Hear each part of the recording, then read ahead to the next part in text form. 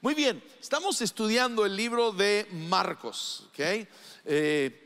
Y estamos ahora en el capítulo 11. La semana pasada terminamos donde vimos a Jesús entrar a Jerusalén.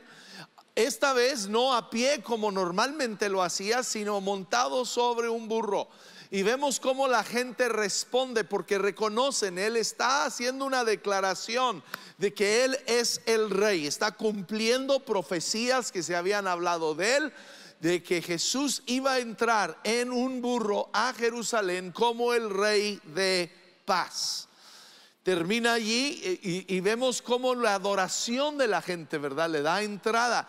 Y tú y yo en nuestras vidas personales, nuestra adoración a Dios abre la puerta, abre el camino para Dios entrar y ser glorificado en nuestras vidas. Entonces los encontramos, dice el verso 12, si traen sus Biblias, pueden abrirlo a Marcos 11, capítulo 12. Dice: a la mañana siguiente, cuando salían de Betania, Jesús tuvo hambre. Ahora, esto nos demuestra que Jesús era Dios, pero también era un ser humano. Él vino y habitó en un cuerpo humano como el tuyo y el mío. Él sentía hambre, sentía sed, sentía frío y calor. Él puede sentir lo que tú y yo sentimos. Entonces tú y yo podemos acercarnos con un Dios que entiende lo que es ser un humano. De hecho, Hebreos 4:15 nos dice: porque no tenemos un sumo sacerdote que no pueda compadecerse de nuestras debilidades, sino uno que fue tentado en todo según nuestra semejanza, pero sin pecado. Él fue 100% humano. Él fue tentado como tú y yo, pero no pecó. Pero es un Dios al cual tú y yo podemos acercarnos. Podemos traer nuestras luchas, nuestros temores a Él, y Él nos entiende. Ahora dice, ahora que tú tiene hambre, dice, vio que a cierta distancia había una higuera frondosa, así que se acercó para ver si encontraba higos, pero solo tenía hojas porque aún no había comenzado la temporada de los higos. Entonces Jesús dijo al árbol: que nadie jamás vuelva a comer tu fruto. Y los discípulos lo oyeron.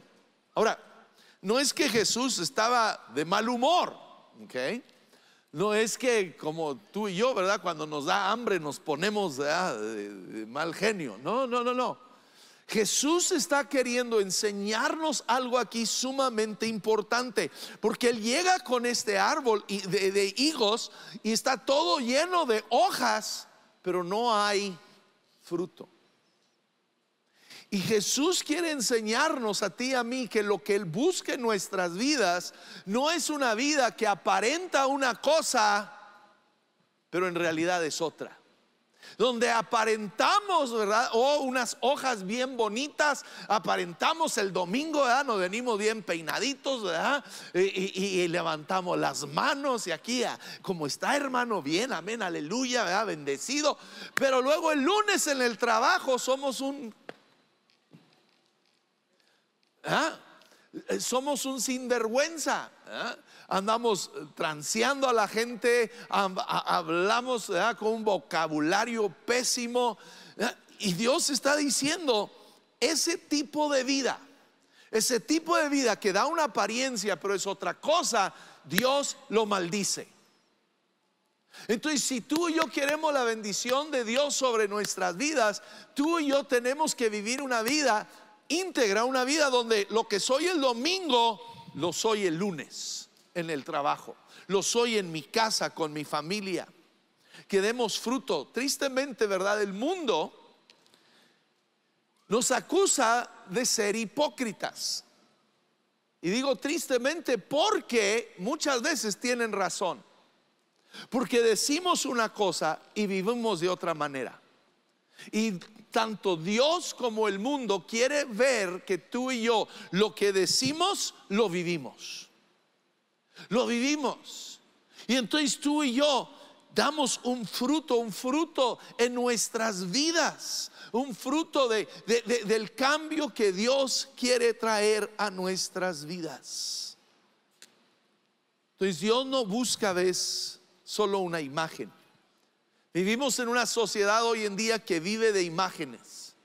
Y sabemos cómo, ¿verdad? Las mujeres, ¿verdad? Cuando se van a tomar el selfie, ¿verdad? Saben cómo pararse para que no se vea la papada, ¿verdad? Y cómo toman la foto y cómo esconder. Y a ver, dame este ángulo, ¿verdad? Y somos expertos en dar una imagen que es falsa. Pero Jesús viene, Él quiere saber, no la imagen que tú y yo le enseñamos, Él quiere saber qué fruto hay. ¿Qué fruto hay en nuestro corazón y en nuestra vida?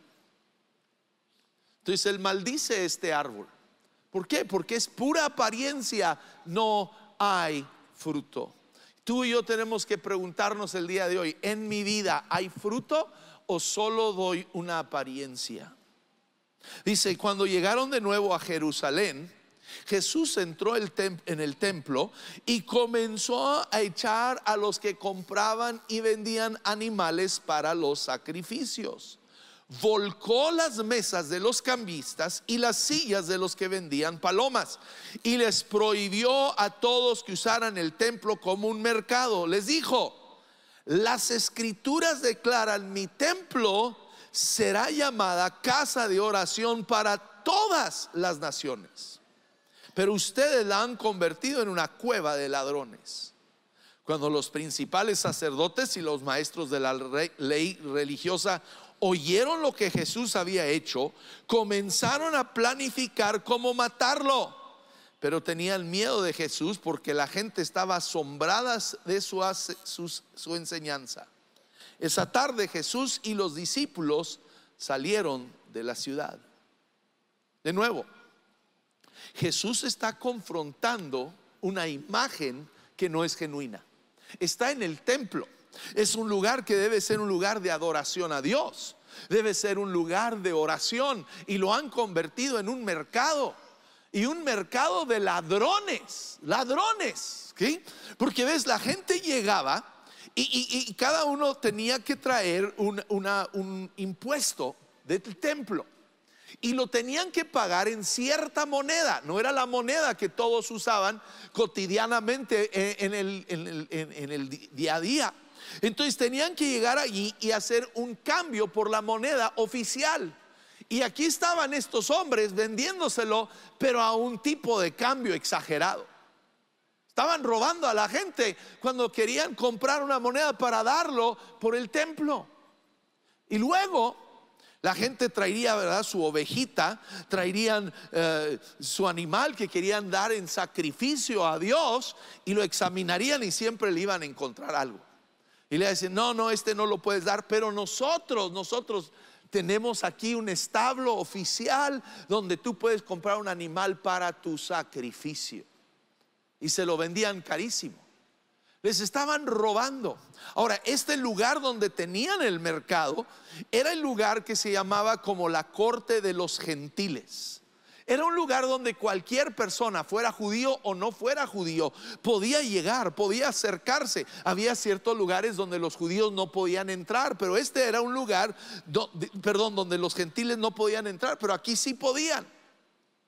¿Y qué estaban haciendo con esta manera de vender el evangelio, vender la religión? Estaban alejando, espantando a la gente de querer acercarse con Dios. ¿Y Jesús qué hace? Jesús no les dice: ay, por favor, dejen de hacer eso. Por favor, muchachos, pórtense bien. No, escúchame, Jesús, el Hijo de Dios, se enfurece, hace un látigo y empieza a volcar las mesas, a voltearlas y a dar de latigazos y a correr a estos ladrones. En las películas muchas veces nos ponen a un Jesús medio afeminado, ¿verdad?, medio delicado. Lo vemos así como: ay, Jesús de todo tierno y amor. No, Jesús era todo un hombre. Era todo un hombre y sabía cuándo enojarse y cuándo pelear. Y él, lo que lo tiene fastidiado es la religión, que da una apariencia pero no es genuina. Y una religión que aleja a la gente de realmente conocer a Dios. Amigo, amiga, escúchame, tu vida y mi vida. Nuestra vida es algo que atrae a la gente hacia Jesús, atrae a la gente a querer conocer más de Dios, o mi vida los aleja. Mi vida, mi manera de vivir, mi manera de actuar hace que la gente no quiera nada con Dios. Acaban de regresar, ¿verdad?, de este viaje a Turquía. Los musulmanes en esos países ven a nuestros países de Latinoamérica y aquí Estados Unidos y piensan que todos somos cristianos, y nos ven y dicen, pues toman y se drogan y tienen mujeres y son violentos y se matan y todo. Pues si eso es ser cristiano, ¿para qué quiero? Ahora, yo entiendo, ellos tienen un mal concepto. No todos aquí, porque vivimos en estos países, somos cristianos. Pero los que nos decimos ser cristianos, ¿nuestra vida refleja a Cristo? O también mi vecino va a decir, pues si eso es ser cristiano, ¿para qué? ¿Nos ven peleándonos como perros y gatos igual como los demás? ¿Nos ven en nuestro trabajo siendo igual de tranzas que todos los demás? ¿O si notan una diferencia en nosotros? Mi vida tiene que ser algo que atrae a la gente a Jesucristo, no algo que hace a la gente huir de Jesús. Entonces Jesús está peleando en contra de este sistema de solo una religión y no una relación con Dios. Ahora, ¿qué sucede? Los religiosos, cuando ven lo que Jesús hace y dice, no se arrepienten, no dicen, Dios, tienes razón, perdónanos, vamos a cambiar. No, ¿qué hacen? Quieren ver cómo lo pueden matar. ¿Cómo mato a Jesús? ¿Y cuántos de nosotros en nuestra vida, cuando la palabra de Dios viene y nos confronta con nuestro pecado, en vez de querer arrepentirnos, en vez de querer decir, Dios, perdóname, tienes razón, queremos ver cómo callamos la palabra de Dios? Es lo que está sucediendo hoy en día en nuestra cultura. Escúchame muy bien, nuestra cultura hoy en día quiere callar esta palabra de Dios, porque prefieren callar la palabra de Dios que cambiar su vida de pecado. Pero aunque tú y yo logremos callar la palabra de Dios, no cambia el hecho de que mi pecado sigue siendo pecado delante de Dios.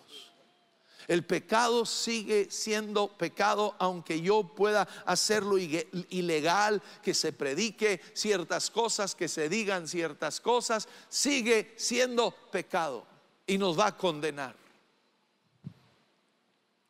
Ahora dice, la mañana siguiente, al pasar junto a la higuera que él, Jesús, había maldecido, los discípulos notaron que se había marchitado desde la raíz. Y Pedro recordó lo que Jesús había dicho al árbol el día anterior y exclamó, mira, Rabí, la higuera que maldijiste se marchitó y murió. Entonces Jesús le dijo a los discípulos, tengan fe en Dios.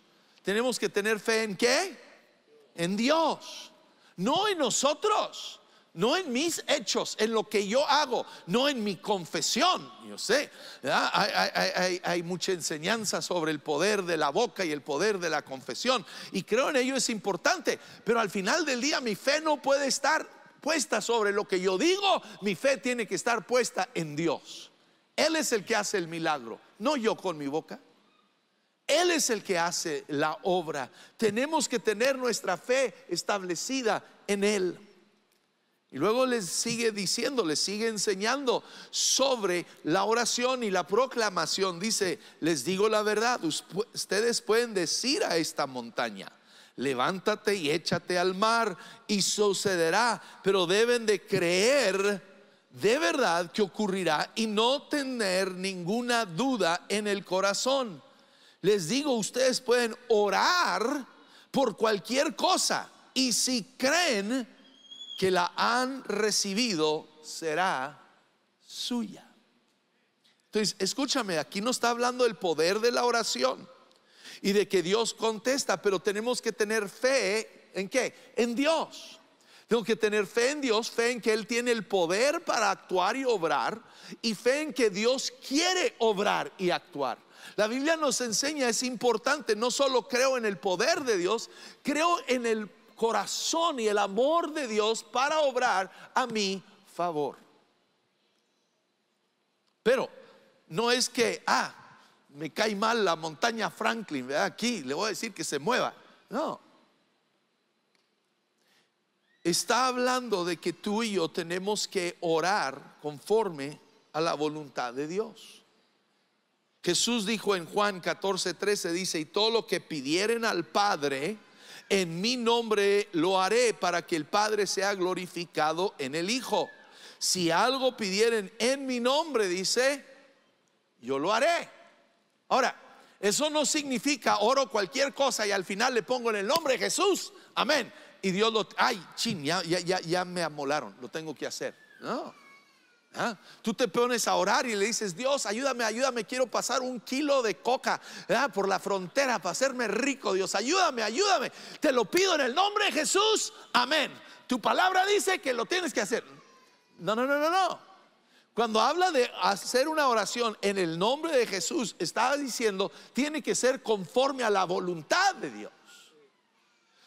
Dios no te va a contestar y ayudarte a cruzar 1 kilo de cocaína por la frontera. Te van a agarrar y te van a meter al bote y tú no puedes reclamarle a Dios: pero lo dije en el nombre de Jesús. No, pero no es la voluntad de Dios que hagas eso. Eso no es la voluntad de Dios. Entonces tú y yo tenemos que orar conforme a su voluntad.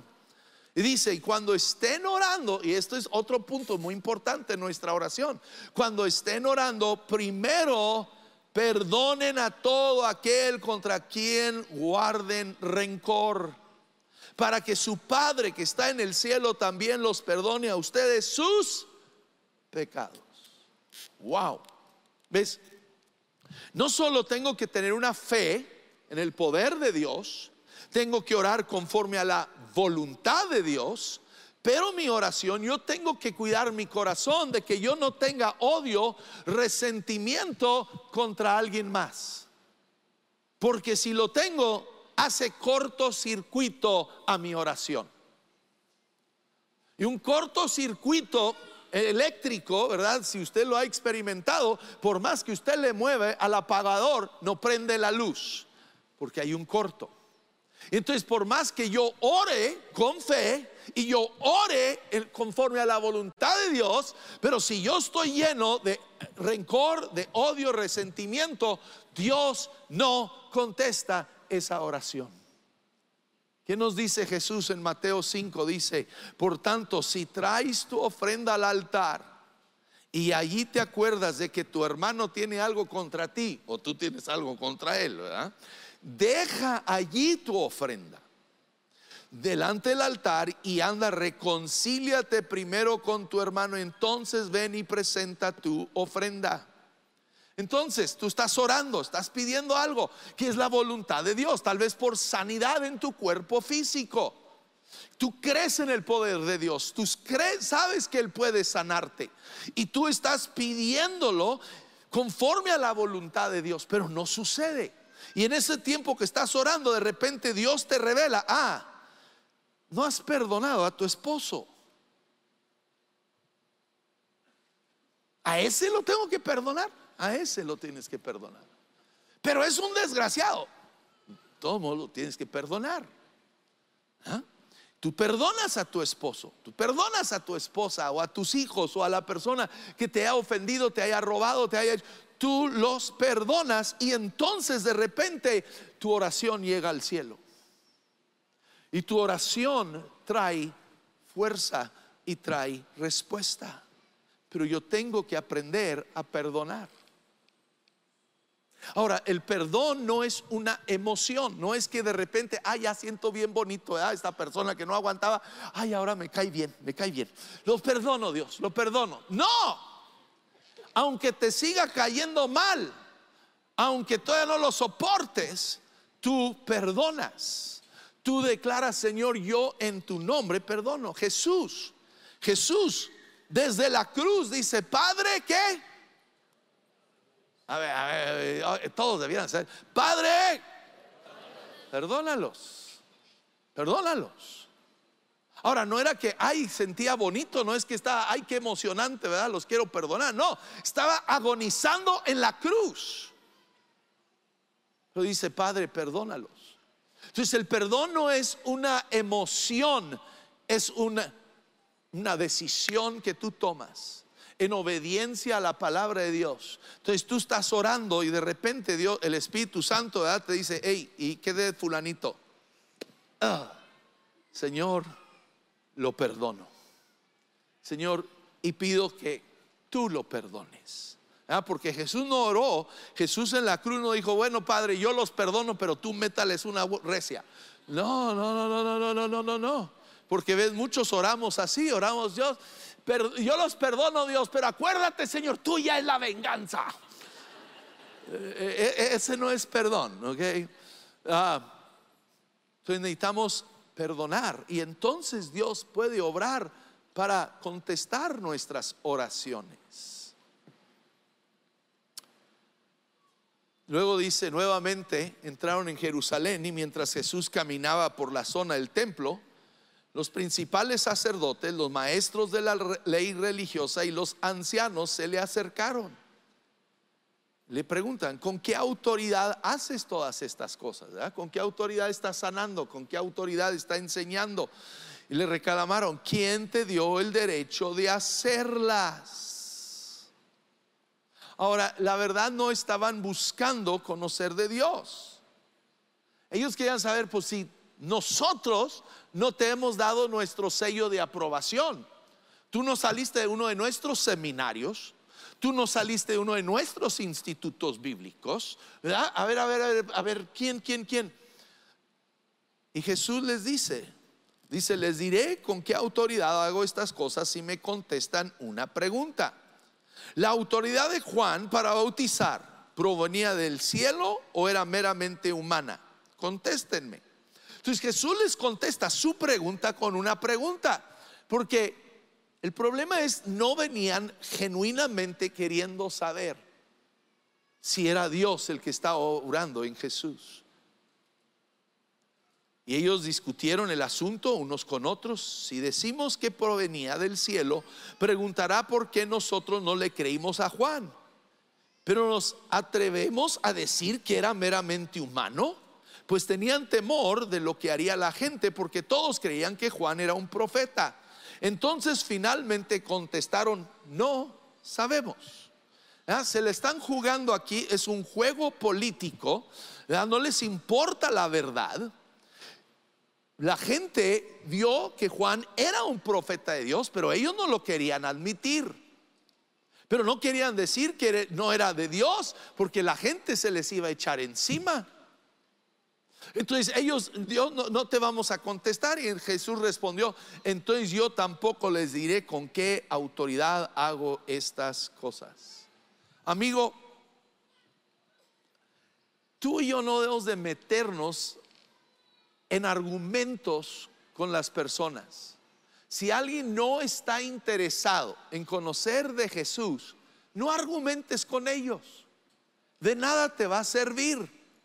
Ahora, si la persona genuinamente quiere conocer, tú y yo debemos de conocer la palabra, debemos de poder defender nuestra fe, pero no es para argumentar. Jesús no vino para darnos las herramientas para ganar argumentos. Jesús vino para ganar el corazón del hombre. Entonces, si no tienen interés, no les contestes. No te metas en un pleito o una contienda con gente que no está interesada en conocer la verdad. Capítulo 12 dice, después Jesús comenzó a enseñarles una historia. Los confronta a estos hombres religiosos que quieren saber, bueno, ¿y tu autoridad de dónde viene? Él empieza a decirles, un hombre plantó un viñedo, lo cercó con un muro, cavó un hoyo para extraer el jugo de las uvas y construyó una torre de vigilancia. Luego los alquiló al viñedo a algunos agricultores arrendatarios y se mudó a otro país. Llegando el tiempo de la cosecha de la uva, envió a uno de sus siervos para recoger su parte de la cosecha. Pero los agricultores agarraron al siervo, le dieron una paliza y lo mandaron de regreso con las manos vacías. Entonces el dueño envió a otro siervo, pero lo insultaron y le pegaron en la cabeza. Al próximo siervo que envió lo mataron. Envió a otros, a unos los golpearon, a otros los mataron, hasta que le quedó solo uno, su hijo, a quien amaba profundamente. Finalmente el dueño lo envió porque pensó: sin duda respetarán a mi hijo. Los agricultores se dijeron unos a otros: aquí viene el heredero de esta propiedad, matémoslo y nos quedamos con la propiedad. Así que lo agarraron, lo asesinaron y tiraron su cuerpo fuera del viñedo. ¿Qué creen que hará el dueño del viñedo?, preguntó Jesús.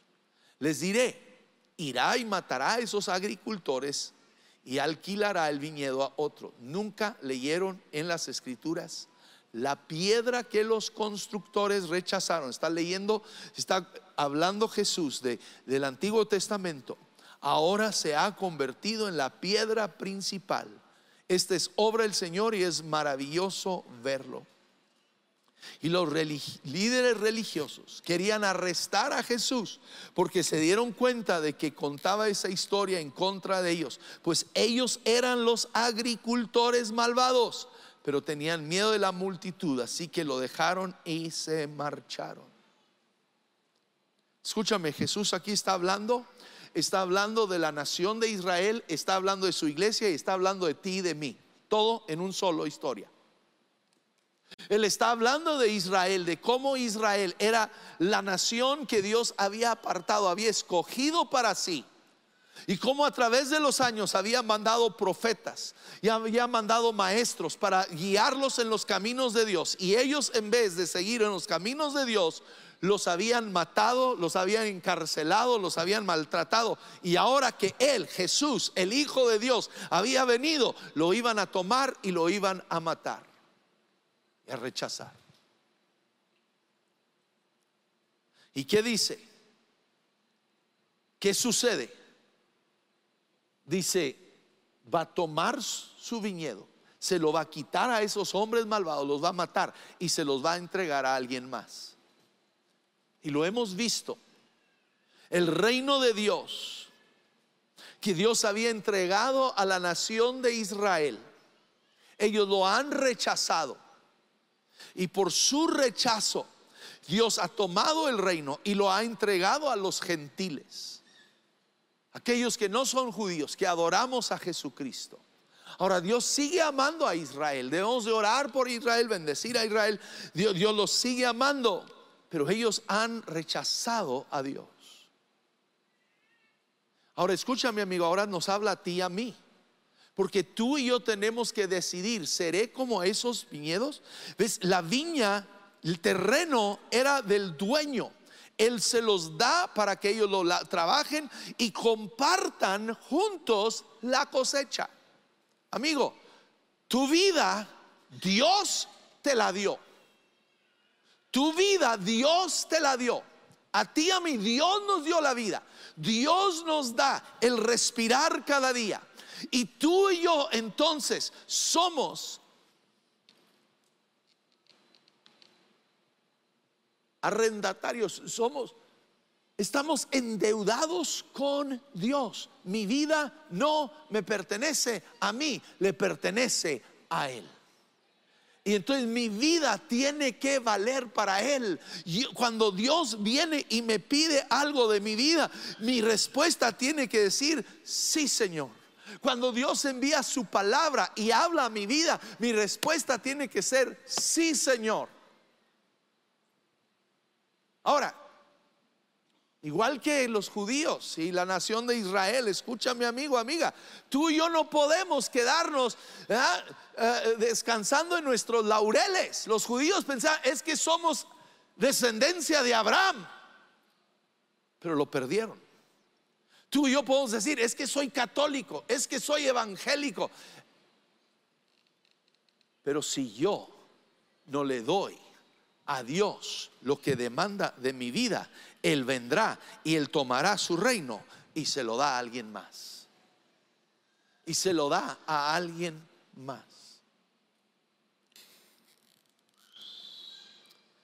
Luego nos dice: la piedra que los constructores rechazaron ahora se ha convertido en la piedra principal. En ese tiempo la construcción era diferente que hoy en día.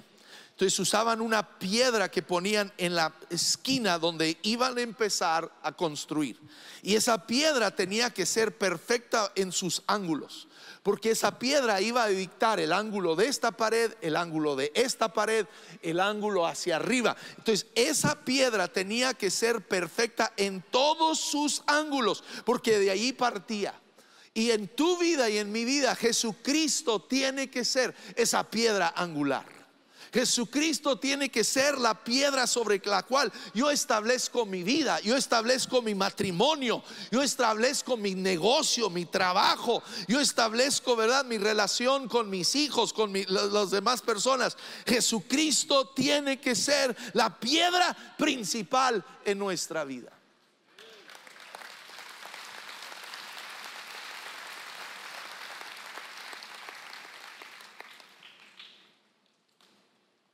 Entonces tú y yo tenemos que establecer nuestra vida sobre Jesús, no sobre la religión, sino sobre Jesucristo.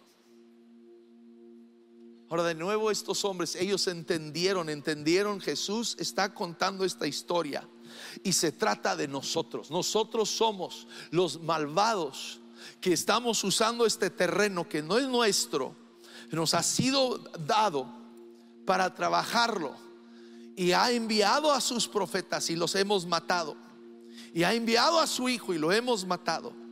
Y ellos entendieron, ¿y qué hacen? No se arrepienten, no dicen: Dios, perdónanos, perdona mi corazón duro, perdóname, Dios. No, ¿qué hacen?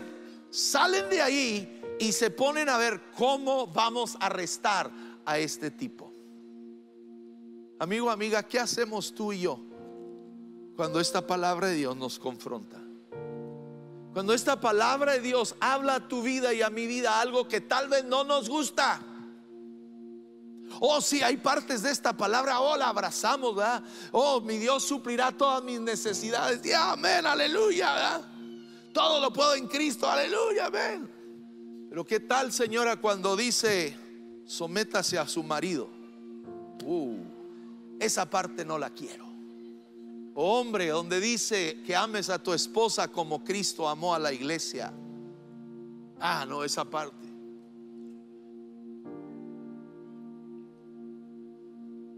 ¿Cómo respondo? Respondo arrepentido diciendo: Dios, perdóname, haz un cambio en mí.